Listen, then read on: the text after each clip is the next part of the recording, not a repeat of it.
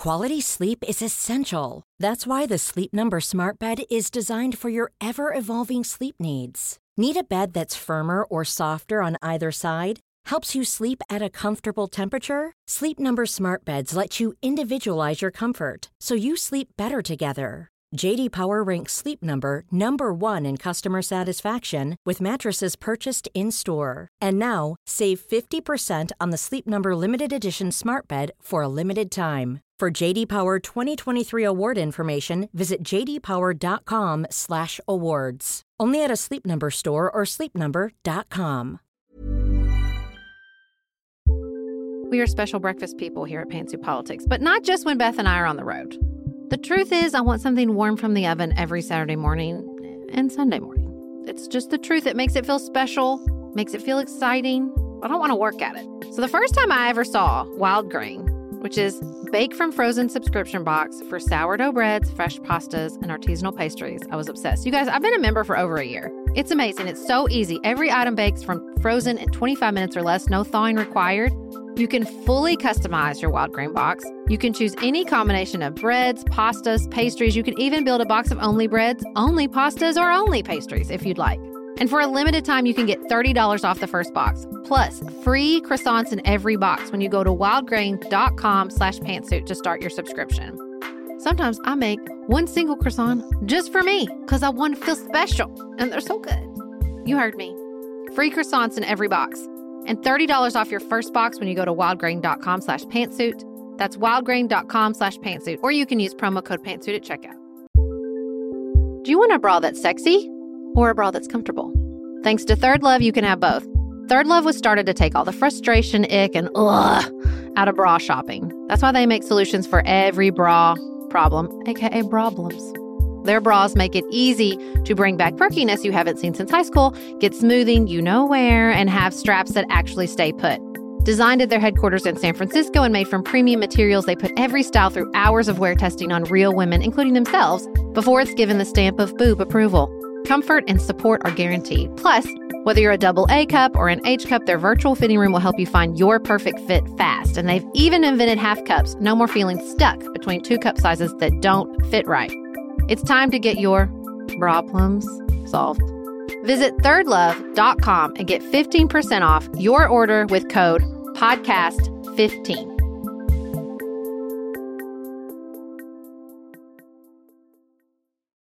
Wherever you are on this topic, no one is persuaded by the beating on each other. We've been doing that for 40 years. Some of us are going to have to be warriors in the legislatures and in the court systems on this, but that's not everybody. And so if that's not your role here, replicating the behavior of the warriors is not going to change where we are as a culture. And so if you, like me, are not a warrior, right? This is a chance to say, hey, person I really disagree with about this, let's sit down and talk about what this means. We might learn some really amazing things about each other and about ourselves in the process.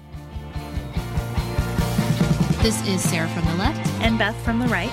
You're listening to Pantsuit Politics. No shouting, no insults, plenty of nuance.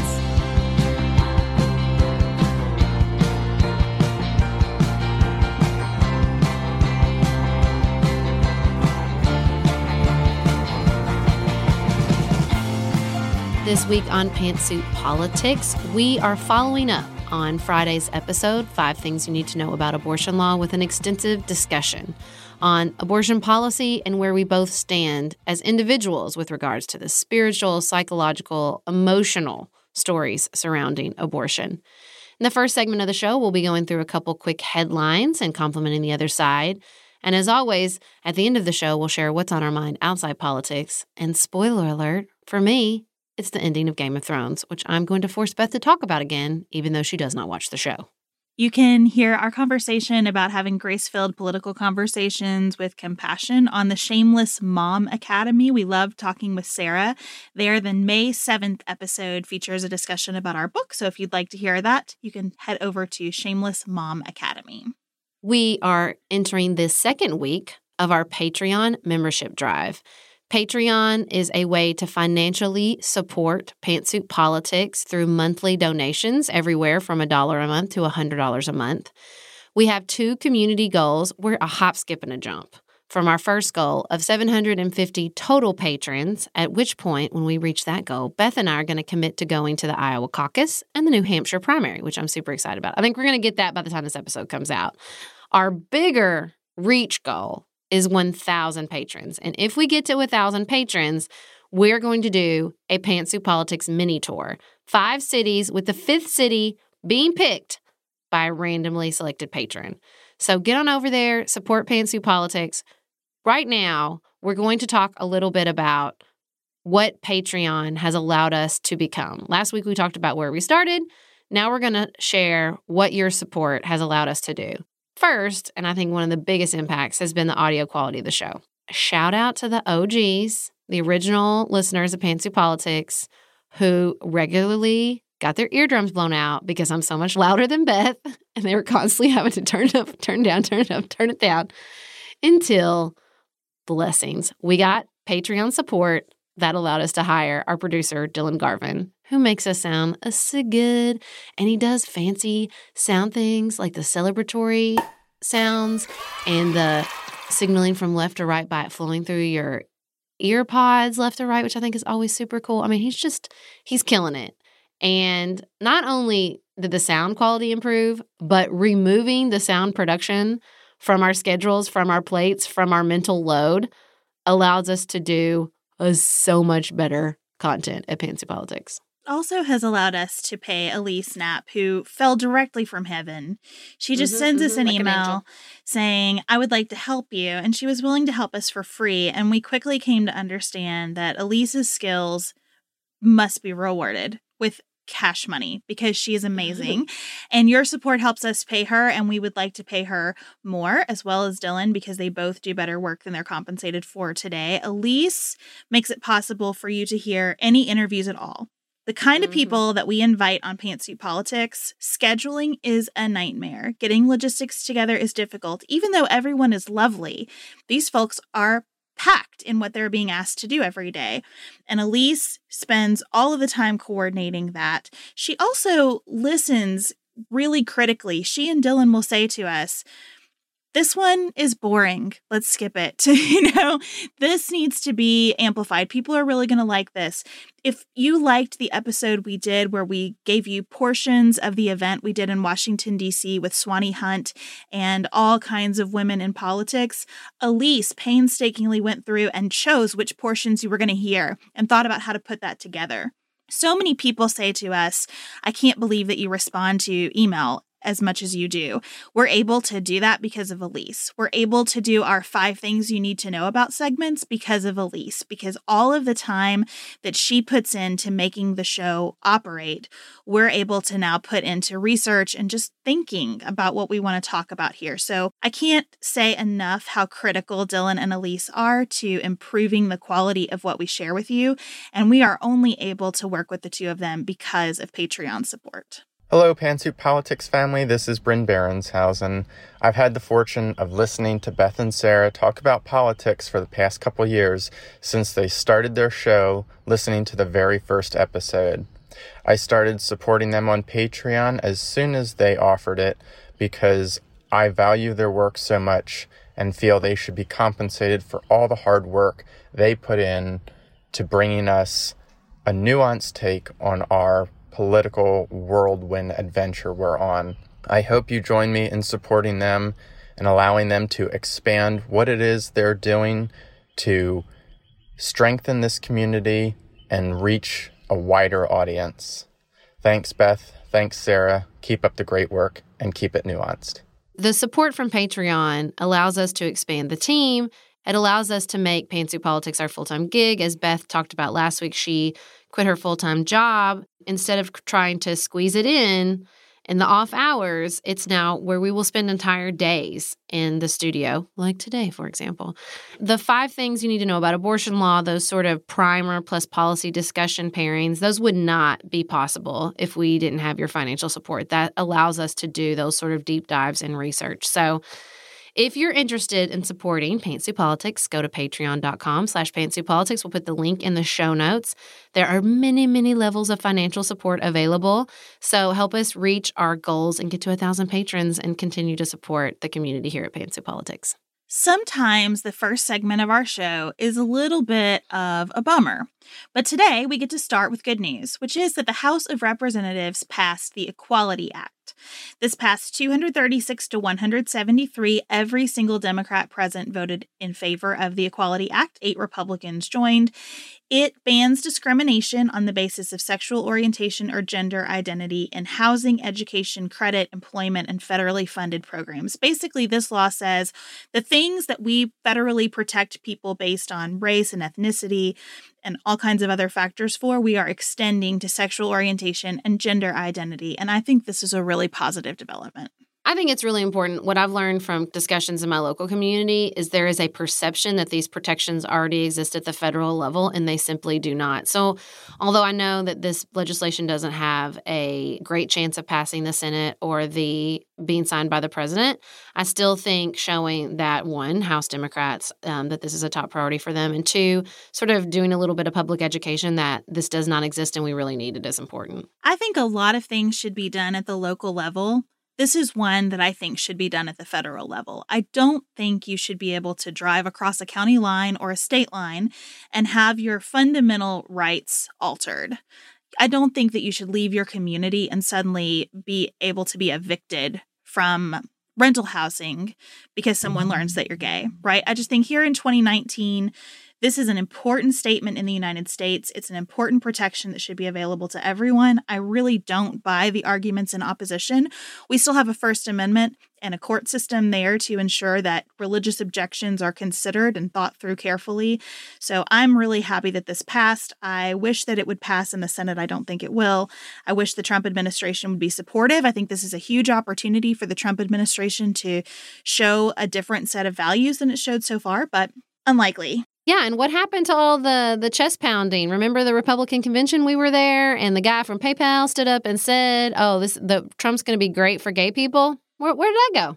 Yeah, I don't know, but good job, House of Representatives. This is important legislation. I'm glad it passed. It can only help these efforts in the future, and so I'm thankful for everyone who got this moved forward and for all the people doing this work locally, because until we have a federal law, we really need the people who are working in communities and at the state level on this topic. So thank you to all of you doing this work.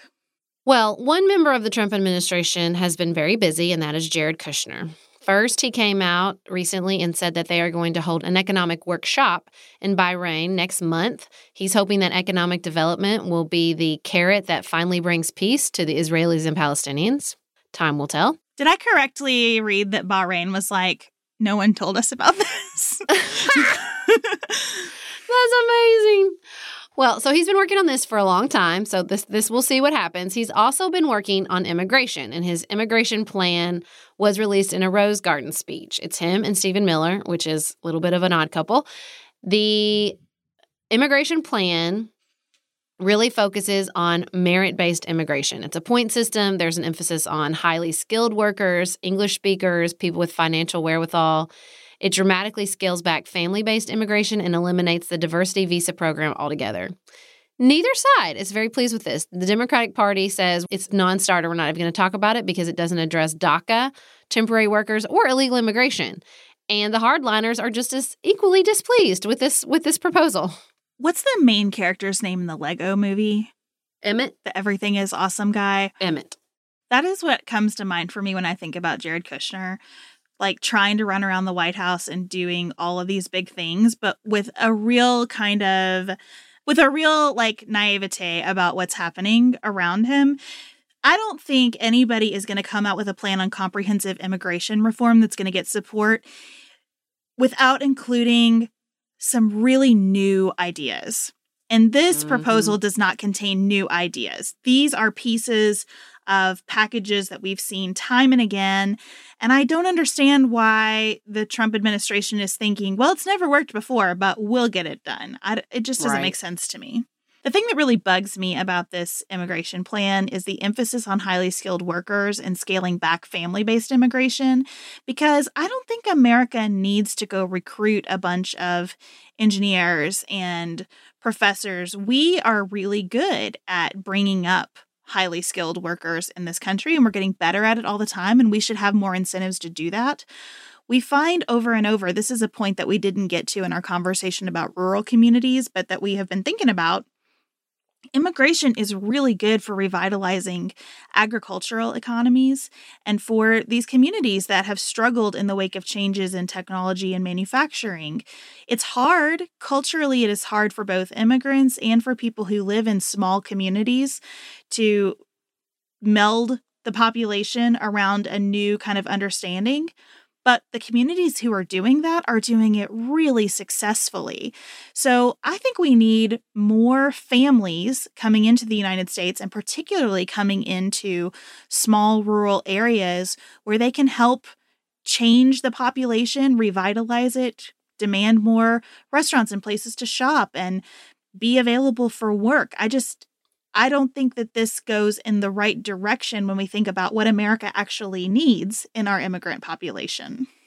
Lastly, we wanted to talk about Michigan Representative Justin Amash, who came out publicly and said that President Trump's conduct is impeachable, the first Republican to do so.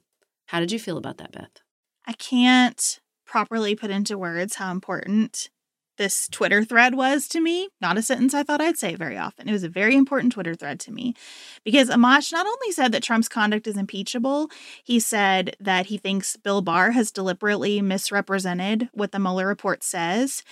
And he says, and I knew this, but hearing it from a member of Congress was a big deal, that most members of Congress have not read the report in its entirety. And to me, that's unforgivable. And he says, we have a great Constitution. It deserves a Congress that lives up to its role.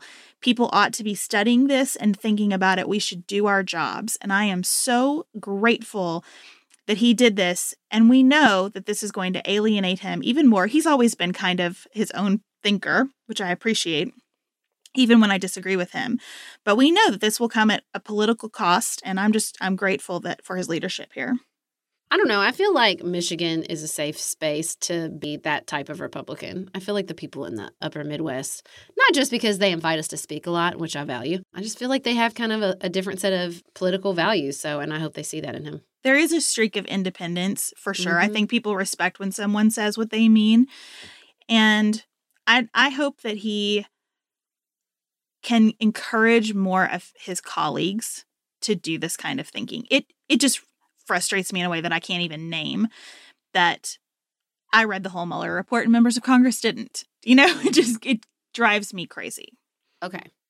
We're going to move on to compliment the other side. I'm glad we tackled Justin Amash in the main segment because I have a very important compliment the other side, and I wanted to be able to compliment him separately, or I definitely would have used him as my compliment the other side. Now, if you are driving, operating some sort of heavy equipment, maybe if you're just standing, I really need you to sit down before I do this one. This week, my compliment the other side is Tomi Lahren. She tweeted, I will be attacked by fellow conservatives for saying this, but so be it. This Alabama abortion ban is too restrictive. It doesn't save life. It simply forces women into more dangerous methods other states or countries. You don't encourage life via blanket government mandate. Tomi Lahren. Didn't see it coming, girl. Good job. Who knew? Also, Pat Robertson? Who would have thunk that? You're out there on the fringe. Word? My compliment goes to friend of the podcast and minority leader in Missouri, Crystal Quade. I posted on our Twitter feed a video of Crystal at work opposing Missouri's bill banning abortions at 8 weeks that has no exceptions for rape. Representative Quade spoke very passionately and personally. She used a lot of her time to try to help other members of the Democratic caucus get to speak on this bill because debate was closed before everyone had an opportunity to weigh in. And I know that her work is not done here, but I thought she led very courageously on this issue, and I know that it's been tough. So thank you, Representative Quade, for your work. Next up, we are going to share our thoughts on the abortion laws we covered in Friday's episode. Just finished A Court of Thorns and Roses and craving another fantasy world to devour? Dipsy's got you. Dive into spicy enemies to lovers' tales or embark on an epic romance between immortal fae and sworn foes. They've got fantasy romance stories perfect for your morning walk, late night, or long bath. Dipsy is an app full of short, spicy audio stories. They bring scenarios to life with immersive soundscapes and realistic characters. Discover stories about second chance romances, adventurous vacation flings, and hot and heavy hookups. And there's a growing library of fantasy series with werewolves, Greek gods and goddesses, Regency-era historical fiction, and fairy smut to explore the bounds of your pleasure. New content is released every week, so in between listening to your favorite stories again and again, you can always find something new to explore. For listeners of the show, Dipsy is offering an extended 30-day free trial when you go to dipsystories.com/pantsuit. That's 30 days of full access for free when you go to dipseastories.com/pantsuit. dipsystories.com/pantsuit.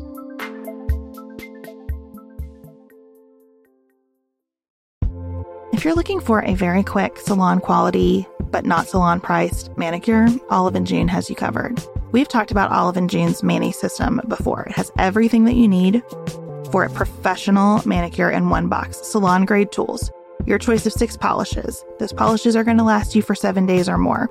The cost breaks down to about $2 a manicure. Olive & June also has press-ons if you want. What I love, though, is that Olive & June each season is coming out with new colors, and I just got a set of spring and summer colors in quick dry polish. And they say this dries in about a minute. It seemed dry to me in about 30 seconds. It was not kidding about being quick dry. I also love the light colors in this set. There is a huge range. My favorite one is called Kitten. It's like a pinkish gray. The quick dry polish gives you full coverage in 1 or 2 coats. It lasts for more than 5 days, and it is offered in more than 40 cruelty-free and vegan polishes. Olive & June just understands what's happening in our lives, that we need to move quickly, but we want to look great and feel great and have fun in the process. Visit oliveandjune.com/pantsuit for 20% off your first system. That's oliveandjune.com/pantsuit for 20% off your first Mani system.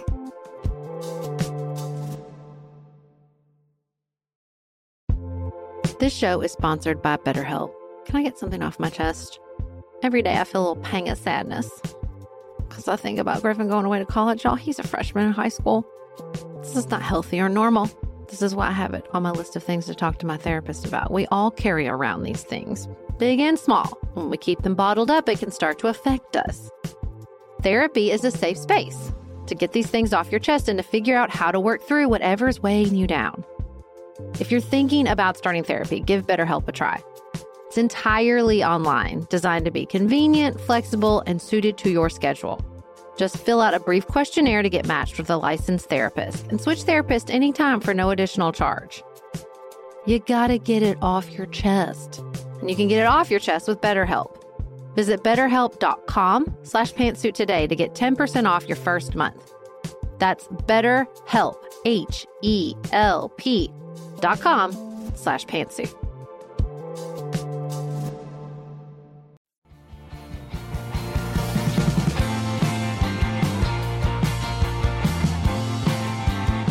Sarah, as I was thinking about this conversation, it seems like there are 2 needs in our audience right now around the abortion conversation. First is to discuss what we think will actually happen with abortion law in light of all of the states that are passing very restrictive measures and outright prohibitions on abortion. And then secondly, I think continuing our efforts to develop ways that people can have grace-filled conversation when the debate is becoming more extreme all the time. I think that's right. Let's dive into what do we think is going to happen next? AKA, what do we think John Roberts is going to do? It's a tough moment to be John Roberts. I think that most of the commentary I've consumed has been leaning in the direction of this court, the Roberts court, will not have a headline that says Supreme Court overturned Roe versus Wade. That instead it will be more like death by 1,000 or 3 or 4 cuts. I have been going back and forth about this.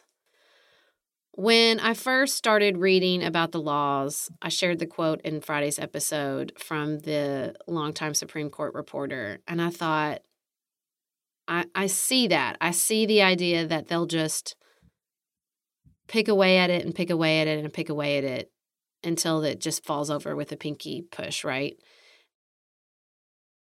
But then there are moments when I think they've also set up this precedent for rejecting precedent. And I think about Justice Breyer's statement that what case will they overturn next? I can't fathom why he would put that in there unless he felt like it was imminent. I don't know. And does it matter? Like, does it matter if they, either three things: restrict it till there's not much left, restrict it to where they can overturn it and it won't see that big of a deal, or just outright overturn it?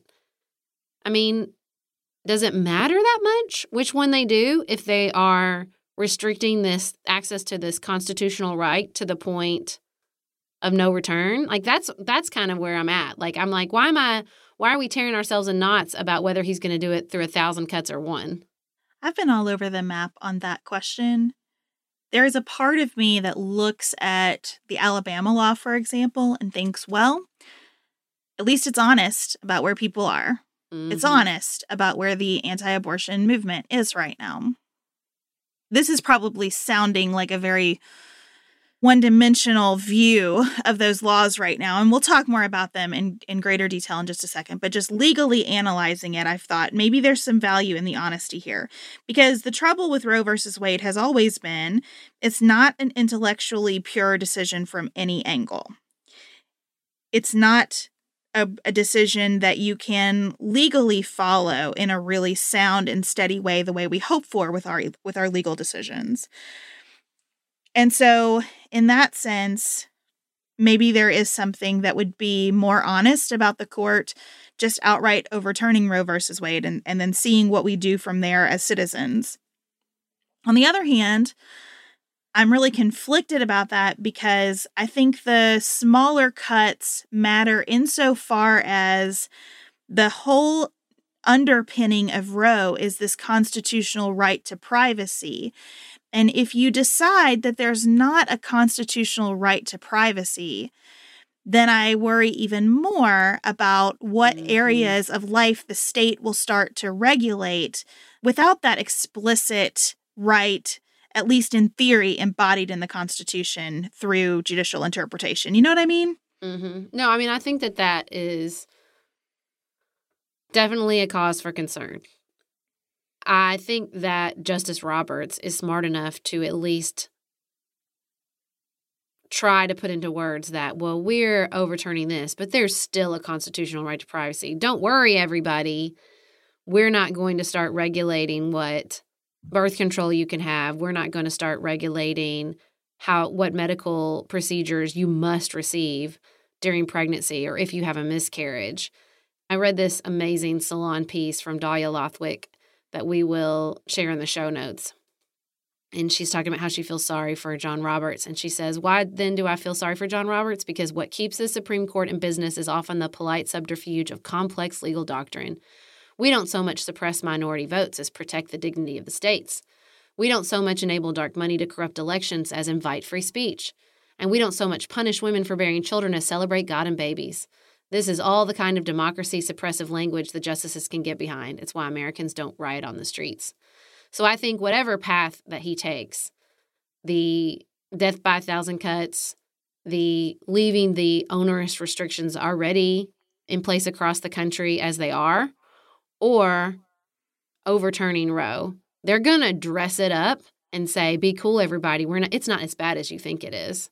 That's what they always do. I mean, I think that there is a little bit of what's going on in the Supreme Court right now, whether it be really kind of brazen behavior from Justice Alito and Neil Gorsuch, or the sort of dramatic pushback from Justice Breyer and Ruth Bader Ginsburg and Elena Kagan and Sotomayor, that it's like the veil is getting lifted. You know, I went to law school and I read these cases, and especially from the likes of Scalia, they are beautifully written.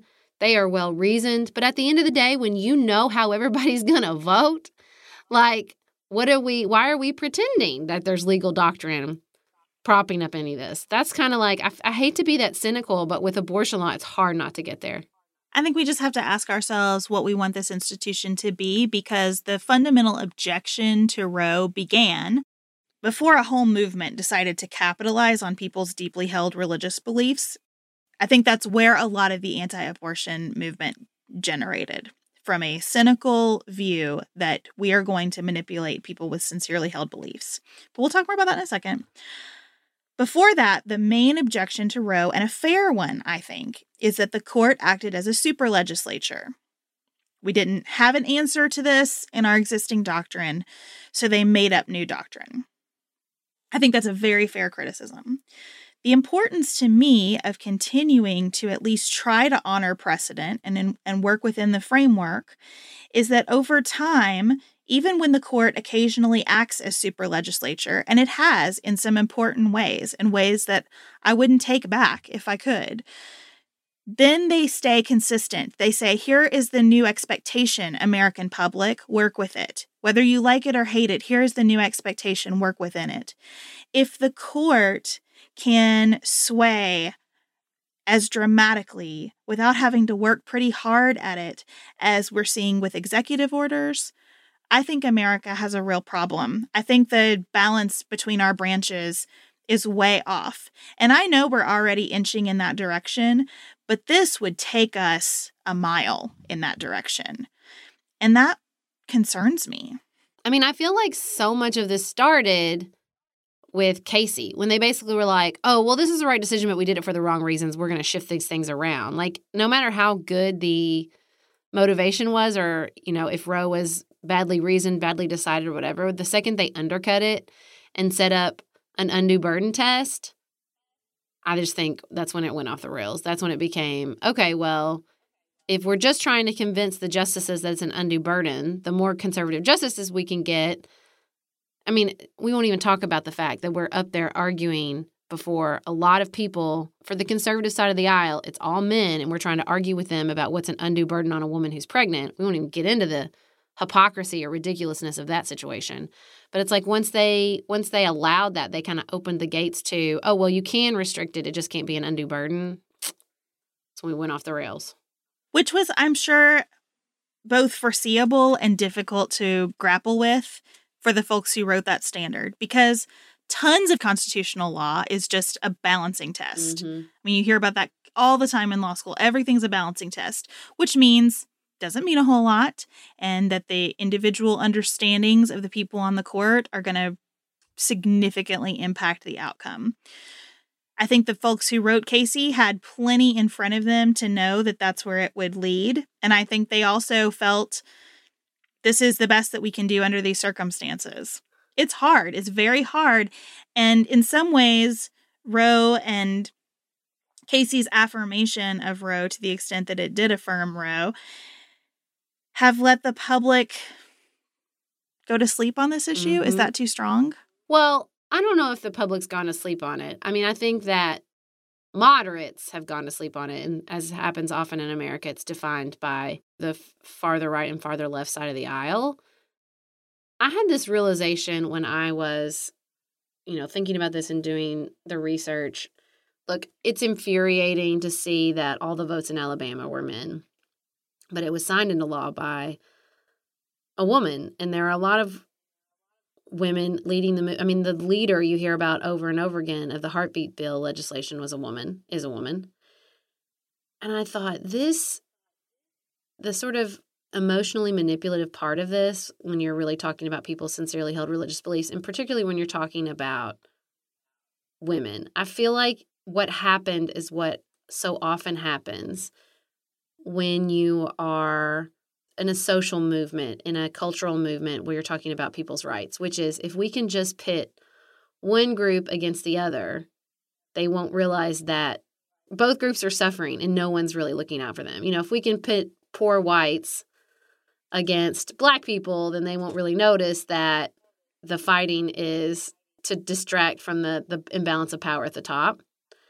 And I thought, man, the worst thing that happened to the abortion debate is the idea that it's women versus babies, right? That this debate is really, we need people sticking up for babies, and that this is the group that we're really protecting, that we're really making sure they have power inside the debate. or even fetuses, even if you don't want to think about a fetus as a baby, and I understand that. But, they're not served either. If Alabama was some paradise for maternal health or child poverty or public education or literally any indicators of the health and well-being of women and children, then this would be a different conversation. But it's at the bottom of every stinking list. And so it's just even more self-evident that we are pitting these sort of sides against each other and both are losing. Neither gains. I just kind of saw that same pattern that so often happens in these debates where we are pitting groups against each other that really are on the same stinking side. I think that's a good bridge to the second part of this conversation. And as we start to talk about how we're analyzing this, I want to acknowledge that we've gotten some really personal, vulnerable emails since our episode on Friday, and we're grateful for your trust and for your willingness to share. We have listeners who've had abortions under devastating circumstances. We've had listeners who've had abortions and feel certain that they did the right things for themselves and their families. We have listeners who have been raped and chosen to remain pregnant and then miscarried. Incredible complexity and emotional trauma in those situations. We have listeners who are concerned about abortion access for transgender men and gender non-binary people, listeners who've had abortions and regretted them and are now staunchly pro-life, listeners who birthed children who could not survive despite medical intervention, people who've had IVF and worry about the impact of abortion laws on their ability to create families. It is complicated. Our listeners, I think, reflect America in this way. It is diverse, it is emotional, it is spiritual, and we want to honor as many of those experiences as we can in our own thinking and in our conversation here. And when you have the privilege, as we do, of hearing from people with such intense, personal, and different life experiences, for me, it has solidified how difficult it would be to write a law that really accomplishes what I believe is in almost anyone's heart about this issue. I think hearing from our listeners who have struggled with fertility issues are some of the most illuminating and enlightening for me. And they put me back in a space where I was thinking about these issues in a very different way when we were talking about artificial insemination and in vitro fertilization and the ways other countries handle it. I think the biggest mistake we made in our country is when we decided our values as a nation with regards to reproductive issues belonged in the courts and the legislators. I think the smartest thing they did in other developed countries is set up basically ethical commissions composed of doctors and scientists and religious leaders and philosophers and political scientists in a room, and they said, you guys need to work this out. Let's talk about all the different sides of these issues. Let's talk about all the impacts of these type of guidelines, and you come to us with a proposal. I think when we decided in the United States that all these different areas were just the Wild West, and every state can do it different, and everybody can set up different regulations for surrogacy and for sperm donation and for egg donation. I mean, I think it was a huge mistake. I don't necessarily think it's too late to go back. But this is not, if we have learned anything from where we are with this conversation, is that this is not the right platform in which to have it because it is too complicated, because it affects and touches too many different aspects of our lives as women and as men. And I think that if we could just step away and say, you know what, I don't think the Supreme Court and presidential elections are really the best place to have these conversations. You're exactly right. And I really appreciate that leadership from other nations in setting up ethical commissions to think about where technology is taking us. As I was considering this conversation, I realized we don't do very well as a culture defining almost any of the issues at stake here. I think the vast majority of Americans, and polling suggests that this is true, believe that there should be an exception to any ban on abortion for rape. I think that's relatively uncontroversial, despite the fact that it is intellectually inconsistent, right? If your feeling is that life begins at conception and we're here to protect life, it's inconsistent to have this exception for rape. But we're humans and we're allowed to be inconsistent. And I think part of having intellect is the capacity for inconsistency sometimes. Well, and that's why if you put it with an ethics commission, ethics are not about consistency because they're not writing laws. That's right. You know what I mean? Like, that's why it's such a better place to have that conversation. So taking as an example the idea that most Americans would say rape is a different circumstance, we're not great at defining rape in this country. We're certainly terrible at prosecuting it.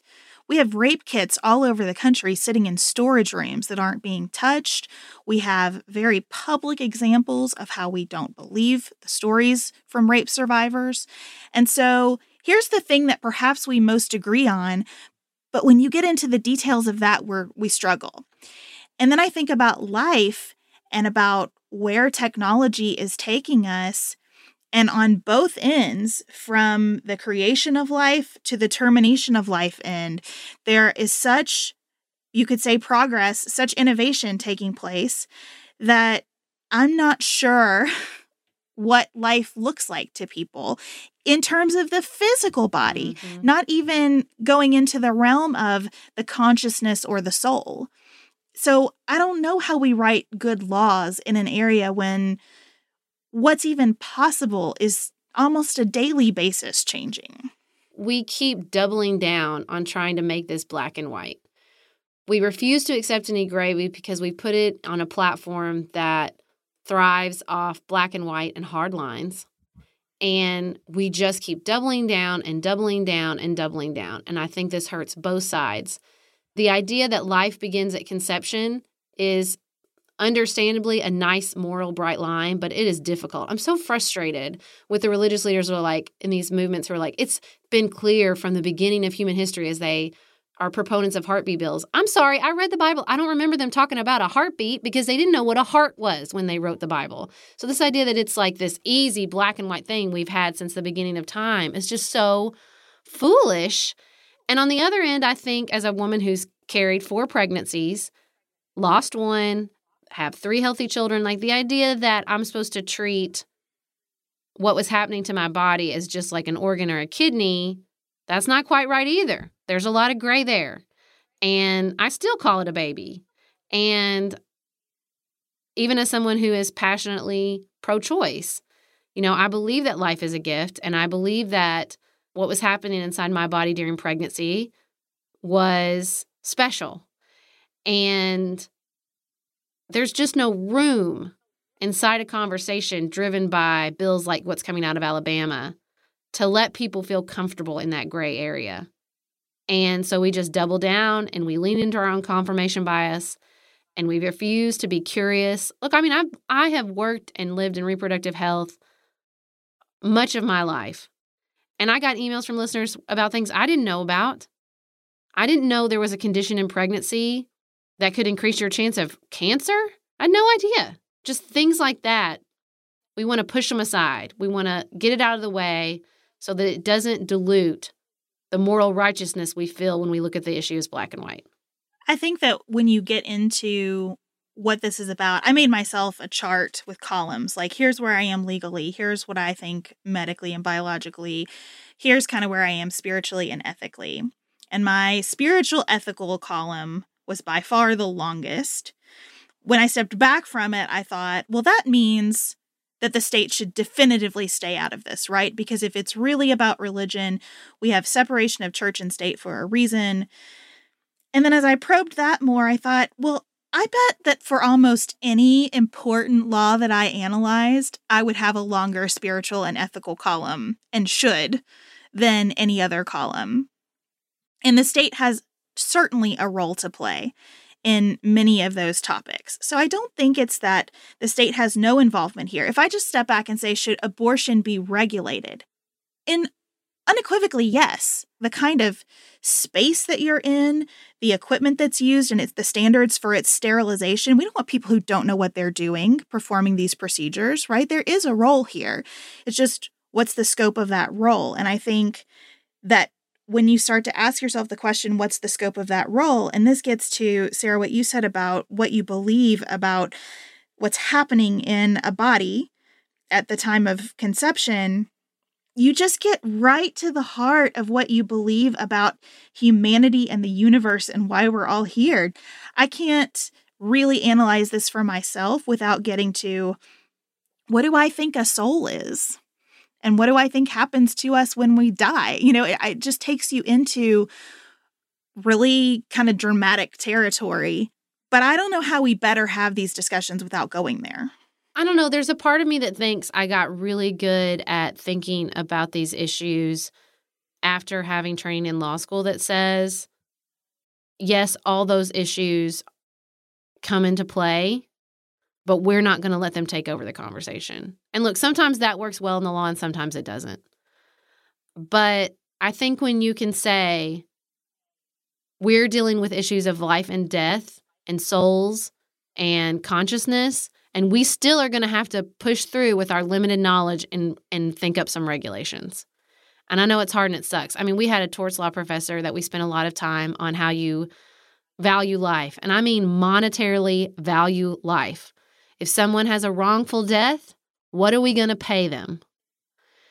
That's a thing we have to figure out in the law. And it's hard. Nobody wants to talk about that. Nobody wants to talk about that. We do value life differently, monetarily, every day in this country. And I think that's part of the reason this conversation gets stalled is because nobody wants to have the hard conversation about who are we valuing more, the woman or the fetus? Because what often happens in legal conversations is that we have a bunch of rights that bump up against each other. And no matter how you feel about when life begins, if you give a fetus rights, it's going to bump up against the rights of the person carrying it. So what are we going to do? What are we going to do? We have to deal with this in the law. When your right to be a white supremacist bumps up against my right not to live in fear. So it sucks. It's hard. It's not easy, but sometimes we just need permission to say we have to make tough choices. I read an essay and the headline was, "We value women more than babies." And I thought, yeah, you know what? Please just say it out loud. There's two rights here. And do I believe that a fetus is more than an organ? Yeah, I do. I get it. Do I believe the woman is more important? Yes, I do. I believe every woman is an expert in her own story and every woman has inherent value. And I don't see that. And I don't feel that a lot in this conversation.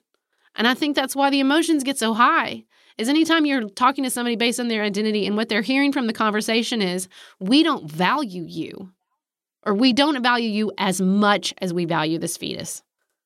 It's hard. It's really hard. Even in that tort law context, which I think is a good way to recognize that we use the law to deal with hard and very big questions, there is flexibility. Mm-hmm. We don't have a law that says we always value a human life under this formula. Mm-hmm. That is a hearing where lots of evidence comes in and the individual circumstances are taken into account. And the truth is, if you had a car accident where a woman was carrying a child and the unborn child dies in the accident, the value of that death would be different depending on the circumstances. And so that's where I really understand and hear people who have sincere beliefs about not just the opportunity, but the duty to protect more vulnerable life than their own. I get that. I really think that the best place for that discussion is in our culture, not in our laws, because the pure decision who gets access to this procedure and who doesn't, I just don't think we can write laws that really achieve what works in every individual circumstance. And I don't think we want a process where if you want an abortion, you have to go see a judge to decide if you're worthy of one or not. I don't think that's how we want to spend our resources as a society. I don't think we want, by the way, judges determining whether something was a miscarriage or not. I think we're in really dangerous territory here, even where people are getting there because of sincere intentions and ethics and principles, many of which I agree with. I do believe that life begins at conception. I don't think there's any other way around it. I believe that there is a soul. I believe that, I don't like the flippancy about that. I saw John Oliver talking about this, and he did this kind of whole thing about how a fetus is kind of a nothing. And I was offended by it. And I don't get offended very easily, but I thought this is so out of line with where I think most Americans are. And especially coming from someone who's never been pregnant, no thanks. Even if I am right there with you on what the principles involved are, as a lawyer, I can't figure out how to accomplish something that gets to those principles. I am a person who values life. I believe in the basic human dignity.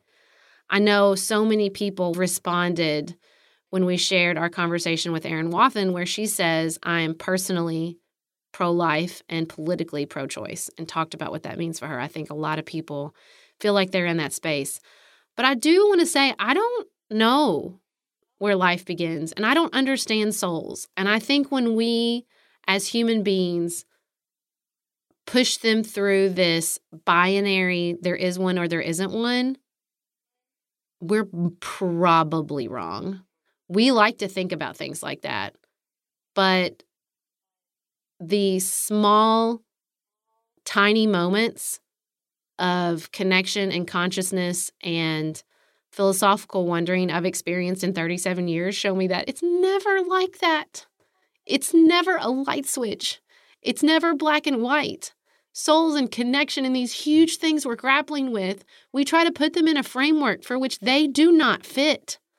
I think the idea that there's a soul and then there isn't, or it's probably not right. I think that souls and the psychic energy and connection, that which I believe in and that my faith speaks to, cannot be contained in even our simplistic understanding of egg, sperm, and trimesters.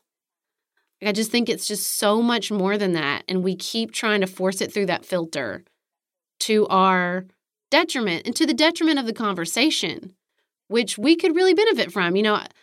I had Ben Potts on a Patreon conversation that I'm going to post this week, and we talked about integral theory and these sort of evolutions of human consciousness, both societally and individually.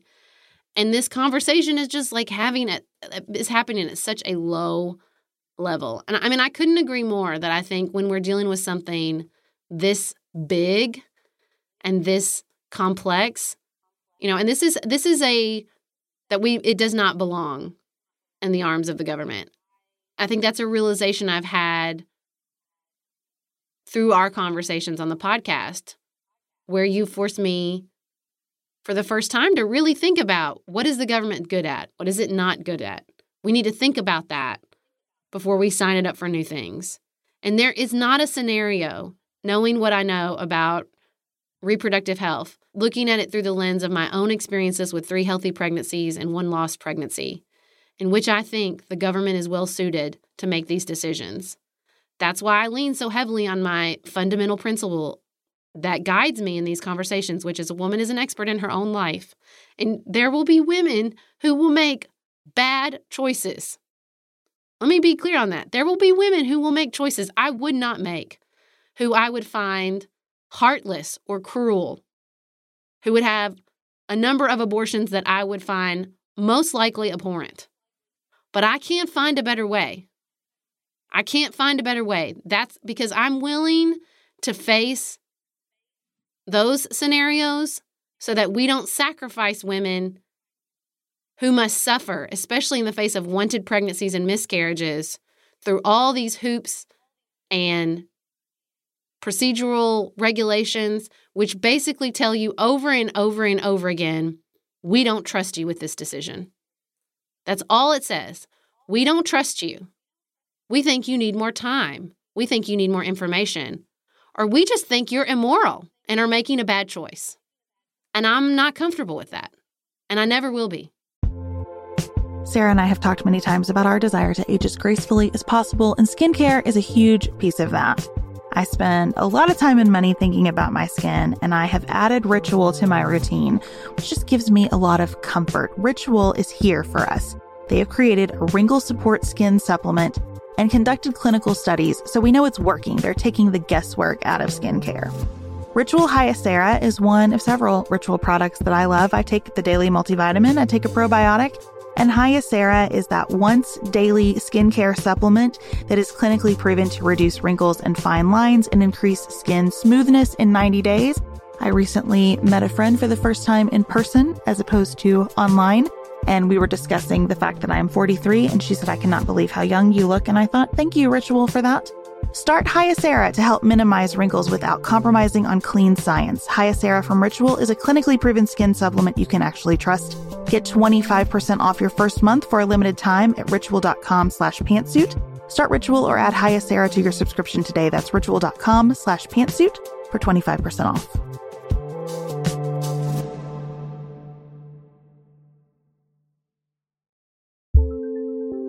There's not much worse than a dry and itchy scalp. Also, when you get your hair colored and then it does not last as long as you and your stylist discussed. It could be that unfiltered, mineral-filled water is the culprit. Hard water is a leading cause of damaged hair and dry, irritated skin, and about 85% of the United States uses hard water, filled with dissolved minerals and added chlorine. That's where Canopy's new filtered shower head comes in. Canopy, known for their beauty hacks and reimagined humidifier, has revolutionized the filtered shower head. Dermatologists recommended this unique 3-stage filtration system greatly reduces contaminants and odors in your shower water, leaving you with healthy hair and glowing skin. Best of all, the Canopy filtered shower head is hassle-free. Installation is a breeze, and its unique quick-release filter replacement feature allows for seamless filter replacement unlike any others on the market. Go to getcanopy.co to save $25 on your Canopy filtered shower head purchase today with Canopy's hassle-free filter subscription. Even better, our listeners can use code PANTSUIT at checkout to save an additional 10% off your Canopy purchase. Hurry, your hair and skin will thank you.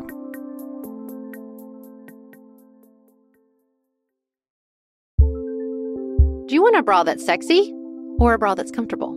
Thanks to Third Love, you can have both.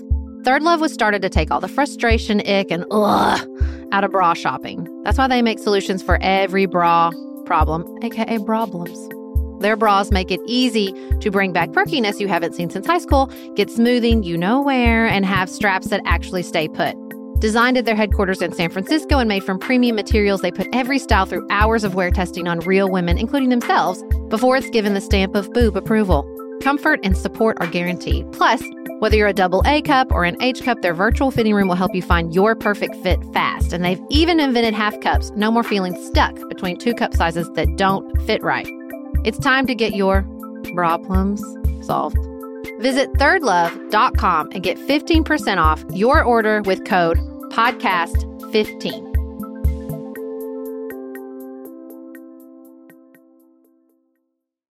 I think that when we talk about whether we would make the same decision, I always try to remember there may be decisions that I disagree with based on what I can know. Mm-hmm. But I am so aware, after having been through 2 pregnancies and births, and as I mother these 2 girls that I adore more than anything, that what goes on in my brain in the arc of even a day is unknowable to anybody else, and largely to me, because it's really complicated. And so I don't want to sit in judgment of anyone because I recognize that what I can know about the person's decision-making process is always going to be limited. And that's another reason I don't want to probe these issues in court. And I recognize that we do that. We try to do that, at least, in lots of contexts. Almost all of our criminal law is about what is your intention. Mm-hmm. And I just think trying to discern intention in a way that really gets at the heart of what's going on when someone chooses abortion is incredibly difficult and complex.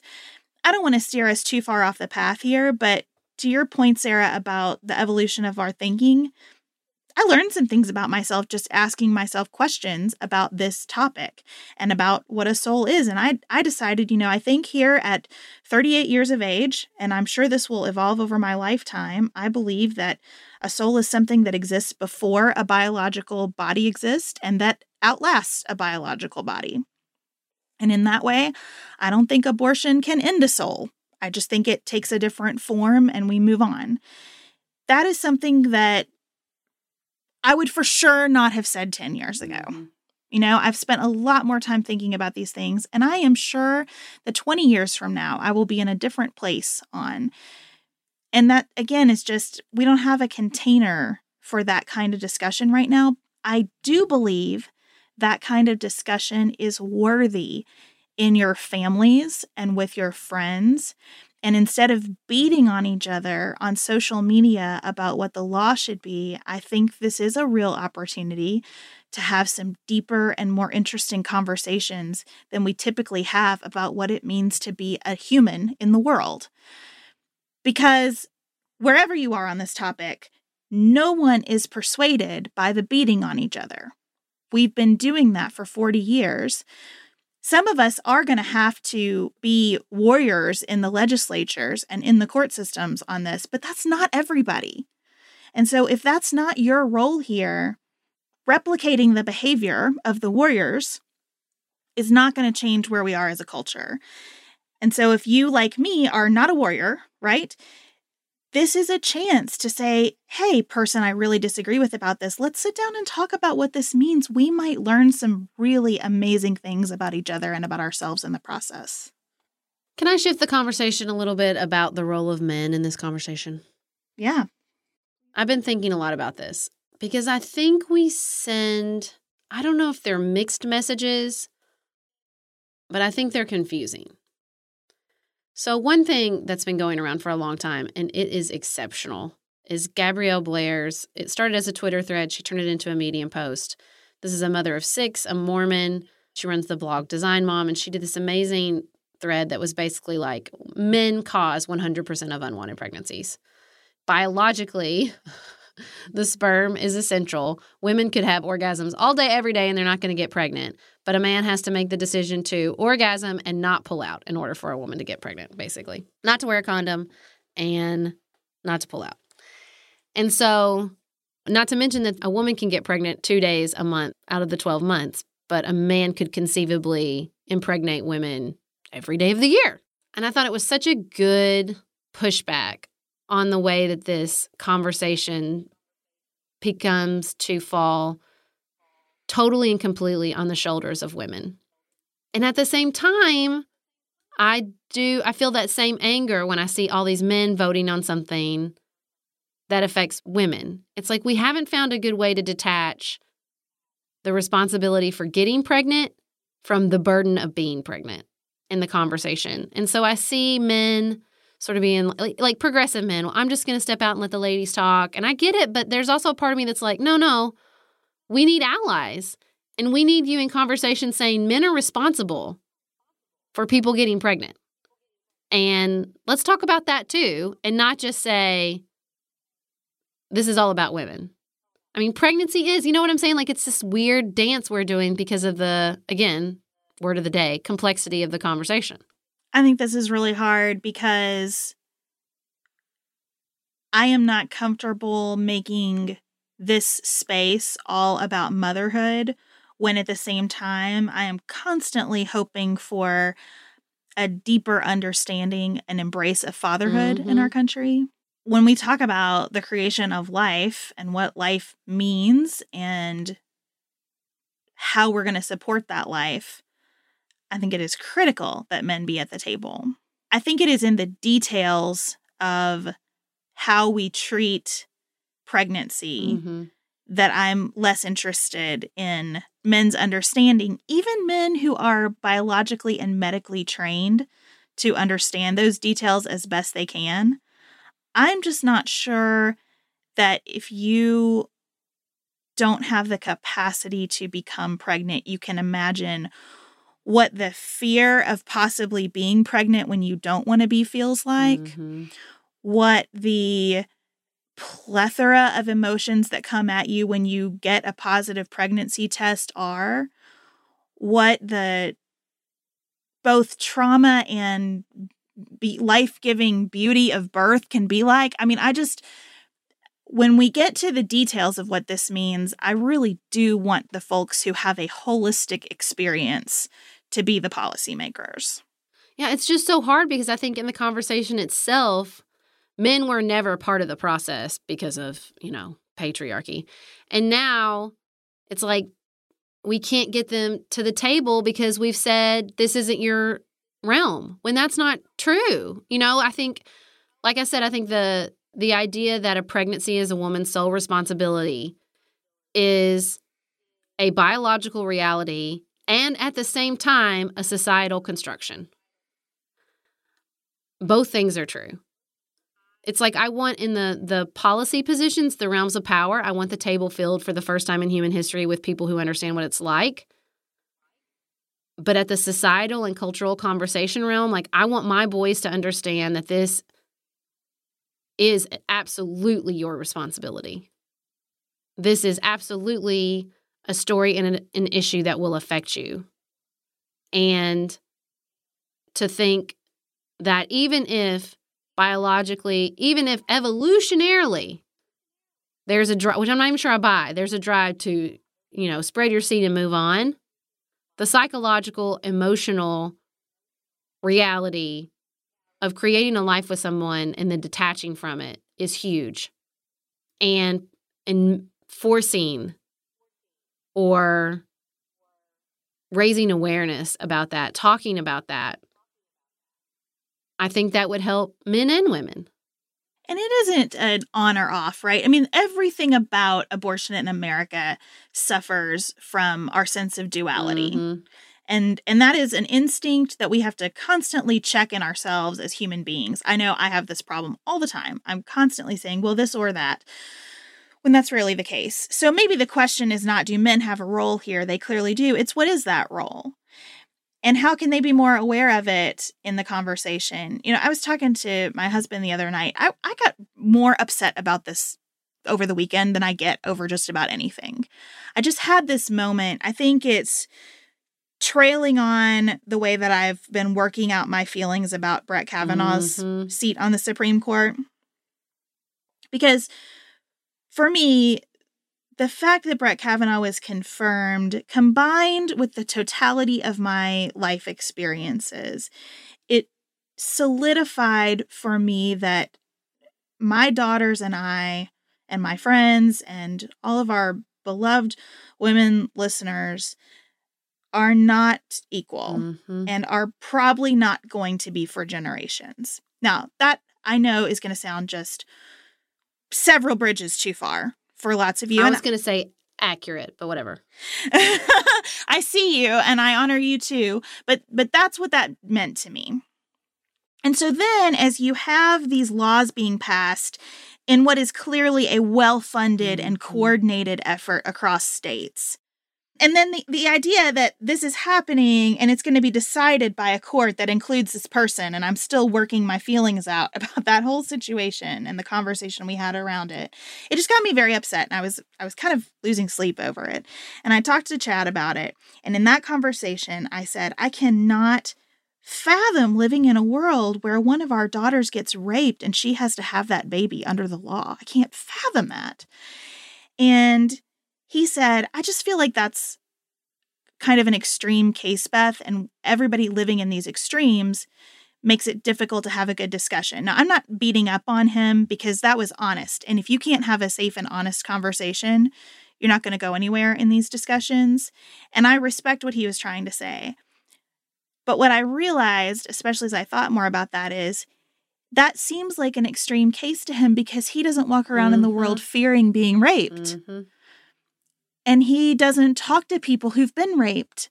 And there's this whole set of life experiences that seem extreme on his radar because he's a really good person who would never harm someone else, who would never take something from someone that doesn't belong to him. I want it to seem extreme to him because that says so much about who he is. At the same time, we know that it's not an extreme case. And even if it were, it is so intense and so important that it cannot be ignored by our laws. And so this is a meandering way of saying men are critical to these conversations and also just spending some time understanding what their roles can be and what limits their perspectives relative to people who've had these experiences. I think that's really important. It's the same way someone sent us a message about being inclusive in this discussion of transgender men. And I thought, I really want to do that. And also that's going to take a lot of work because my capacity to understand that experience is going to be necessarily limited for my entire life. I think there is a part of me that thought Hillary Clinton lost, and so there won't be a backlash. And I feel like every day, every month, including these abortion laws, is just a reminder like, no, that's not how backlashes work. The emotional nature of this debate is just the trauma we all feel that started with the brazen language of Donald Trump, the repeated reports of sexual assaults and the fact that he was elected, these new limitations on reproductive rights, the appointment of Brett Kavanaugh to the Supreme Court. It's just all of it adds up, and it's just hard not to feel like everyone thinks you're less than. Like you said, like we won't be equal. And it's heartbreaking and it is infuriating. And I just, I get in my head and I'm having these conversations everyone's asking us to have. How do we do this? How do we do this? When everybody just thinks it's murder. And it's like, I want to look at people and say, okay, let me go there with you. Let me say, or put myself in your shoes and believe that abortion is murder. 1 in 4 American women will have an abortion. Do you believe 1 in 4 American women is a murderer? Is that what you think of us? Is that what you think about women? Is that 25% of us are murderers? Either because we're so heartless and careless or because we're so stupid and we don't get it? And that is what's so hard. And I don't have a lot of great advice about how to have a conversation when that feels like what you're arguing with. I don't. I think that there's so much on the line here. And the only guidance I can give is to be gentle with one another. But I don't even know how to do that when the topic is so traumatic and so personal for so many of us. I just don't. And so I guess in the same way that I say, that both of us say when we talk about abortion, we have to get comfortable saying, I don't know. I'm going to have to say when we're talking about abortion, I also have to say, I don't know, guys. I don't know. I burst into tears reading these articles. Having a conversation about this stuff without getting incredibly upset seems impossible on most days. It does. I think being gentle with each other is always really good advice. It also helps me not to sound like a broken record, to just think about, like, what's my work to do here? Because my work is probably not to try to convince someone who thinks abortion is murder that it isn't. My work might be to take us to a different place or to just build some trust so eventually we could have that discussion.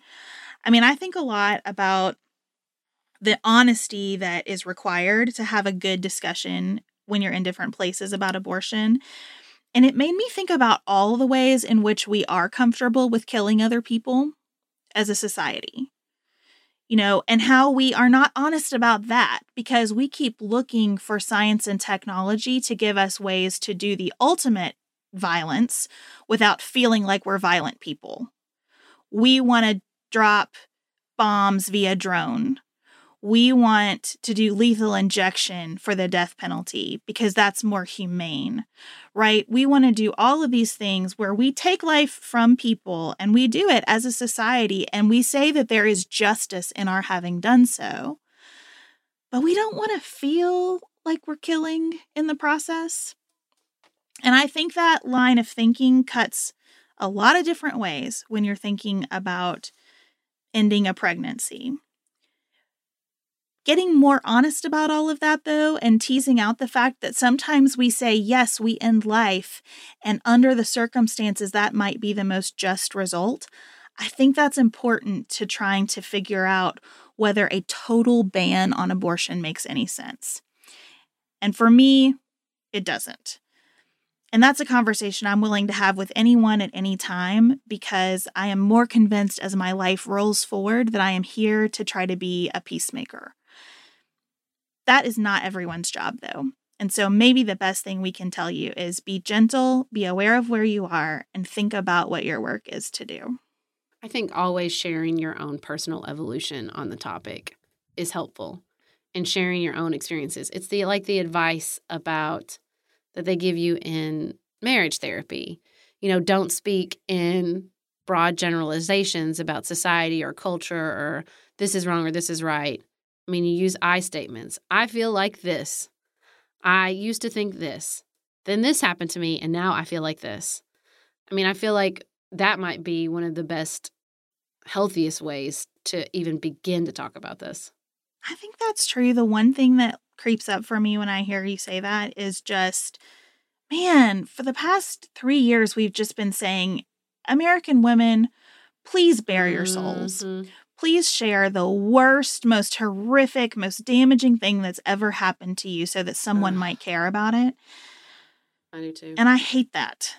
And so I totally agree with you. And I also want to say, I do not believe that it is everyone's job to spill that stuff in front of whomever, because we're trying to educate the world on your life experiences. So it just takes me back to being gentle. I think you're right.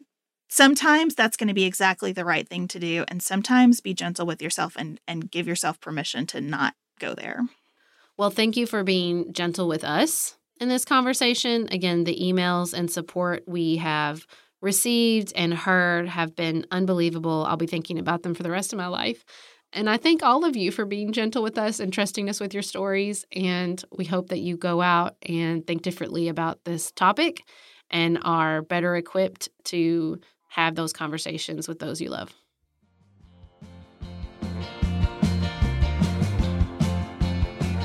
We're going to make a real hard turn here because, Sarah, the world wants to know what you thought about the Game of Thrones finale. Okay, so I'm less mad. I'm not mad where we ended up. I'm just mad that the showrunners were not both patient enough to get us there and to show us, not tell us. And really, probably just up for the challenge overall. They did good when there was source material. We should have stopped until George R.R. Martin read the books. But, seeing where we ended up and kind of seeing, spoiler alert, that it was really about the House of Stark and where those characters' arcs ended. I'm not mad. I'm really not mad about any of that. It just, for a series that did such good work in the beginning and felt like it was doing new things, for them to rush it and wrap it all up neatly in a bow it was anticlimactic. It was not worthy of some of the bigger, more important moments on the show. But also, I'm tired of talking about it and thinking about it. And so I'm ready to just be like Game of Thrones, the end, moving on. As a non-Game of Thrones watcher, I felt so disappointed for everyone when I saw that widely maligned footage that included a Starbucks cup. Right? Because I just thought wow, everything I've heard about this is that it brings the detail and ambition of cinema TV. Right. to TV. And for them to have been so careless about the ending when folks across the country are so invested, that's too bad. And I hate it for the people involved in that too. Because we all screw up in our jobs. And I have grace for them, and I'm sad for everybody that screw up happened. I do not have grace for the two showrunners. They've used up all my grace. I feel like all they wanted was to cash their big fatty checks and move on to Star Wars. And I think they're going to screw that up too. So they're coming for your franchise. Know that. They're supposed to do the next 3 Star Wars movies, and they're not good at it. It's not going to be good. I'm just telling you now. Okay, well, I would like to talk about a finale as well. It's a season finale, not a series finale. I would like to discuss the crap on a cracker that was the finale of Survivor this season. It was so disappointing to me. I just can't believe Survivor's still going. It's crazy to me. How many seasons has this been? I think this was 38. Loud. I think it was 38 because 40 is coming really soon. And I heard that they have special plans for 40 that I'm excited about. But listen, human beings are interesting. And what you do to human beings when you put them in extreme environments is never going to not be interesting. True. They tried to innovate this season, and I was with them. So usually on Survivor, you get voted off the island, and you're off the island. Torch is snuffed, you're gone, the end. This season, they had Exile Island. So you get voted off, then you have the chance to stay in the game, and you go to a different island, and it really sucks. And then there are a couple of opportunities where there's a challenge, and you can play your way back in. Like Last Chance Kitchen. Exactly. I get why you're trying something new. I see what you're doing here. It did make for some interesting moments. This cast was really fascinating because the more people have watched the show, the better they get at playing the game, right? Right. So the stakes keep going up in kind of how people play the social part of the game, especially, and how they hunt for the immunity idols and all that stuff. But they let somebody come back right at the very end of the game. And so he comes back, he immediately gets picked for a reward, which means he gets to have a big old steak as soon as he gets back. And then he has to play in 2 competitions, I think, and he ends up winning the whole thing. What? And it bothered me, okay? Not to take anything away from him, because what everybody does out there is hard. All of the people who play for even 24 hours have done more than I could possibly do. I do not have the constitution for this. I get upset about fruit flies. Like, I admire all of these folks. But I don't think somebody should be able to come into the game late like that and win it. And I think that the way they set it up, it just reinforced some of the more problematic aspects of the game. So I'm just saying I shared in a little bit of the finale malaise this weekend. I think you're being too nice about the innovation, because the reason Last Chance Kitchen works is because you're testing their cooking abilities, not their endurance. If you're taking people out, then they're not enduring any longer, and they get to come back after a break. That doesn't make any sense. You want to hear something hilarious? Apparently, my husband is walking around outside of where I'm recording because he just texted me to say, not Exile, Edge of Extinction. Chad, Thank you for that correction. It was not Exile Island. That was a different season. This is the Edge of Extinction. I appreciate it. No, I think you're right, Sarah. I am trying to be generous about this because I get what they were trying to do, but I did not like the execution of it. Thank you for joining us for another episode of Pantsuit Politics. It seems like we're entering a new phase where they're just going to be long. Y'all seem to be okay with that, so I guess we'll just keep moving forward. I did want to say before we wrap up, I am less than 500 Instagram followers away from having the power of swipe up, which I will not abuse like the showrunners of Game of Thrones or Survivors. So if you have not yet followed us on Instagram or stolen your loved one's phone so they can follow us on Instagram, please do so. And reminder, the Nightly Nuance is open to the public this week. So if you have been thinking about subscribing at the Nightly Nuance level on Patreon, but just weren't sure what you'd be getting into, you can find out this week. This is your chance. Thank you for joining us for another episode of Pantsuit Politics. And until next time, keep it nuanced, y'all.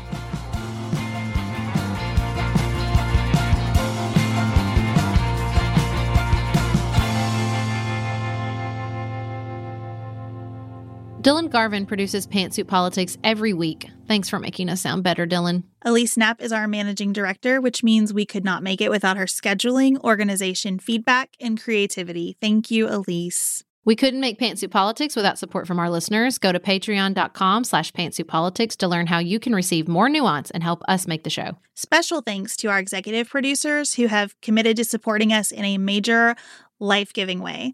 Tracy Putoff, Tim Miller, Cherry Haas, Sarah's husband Nicholas Holland, and my husband Chad Silvers. Our theme music is composed and performed by Dante Lima. The music under our ads is composed and performed by Dylan Garvin. Learn more about our live events that we're involved in and what we're reading each week by signing up for our weekly newsletter at pantsuitpoliticsshow.com. And connect with members of the Pantsuit Politics community by following us on Instagram, Facebook, and Twitter.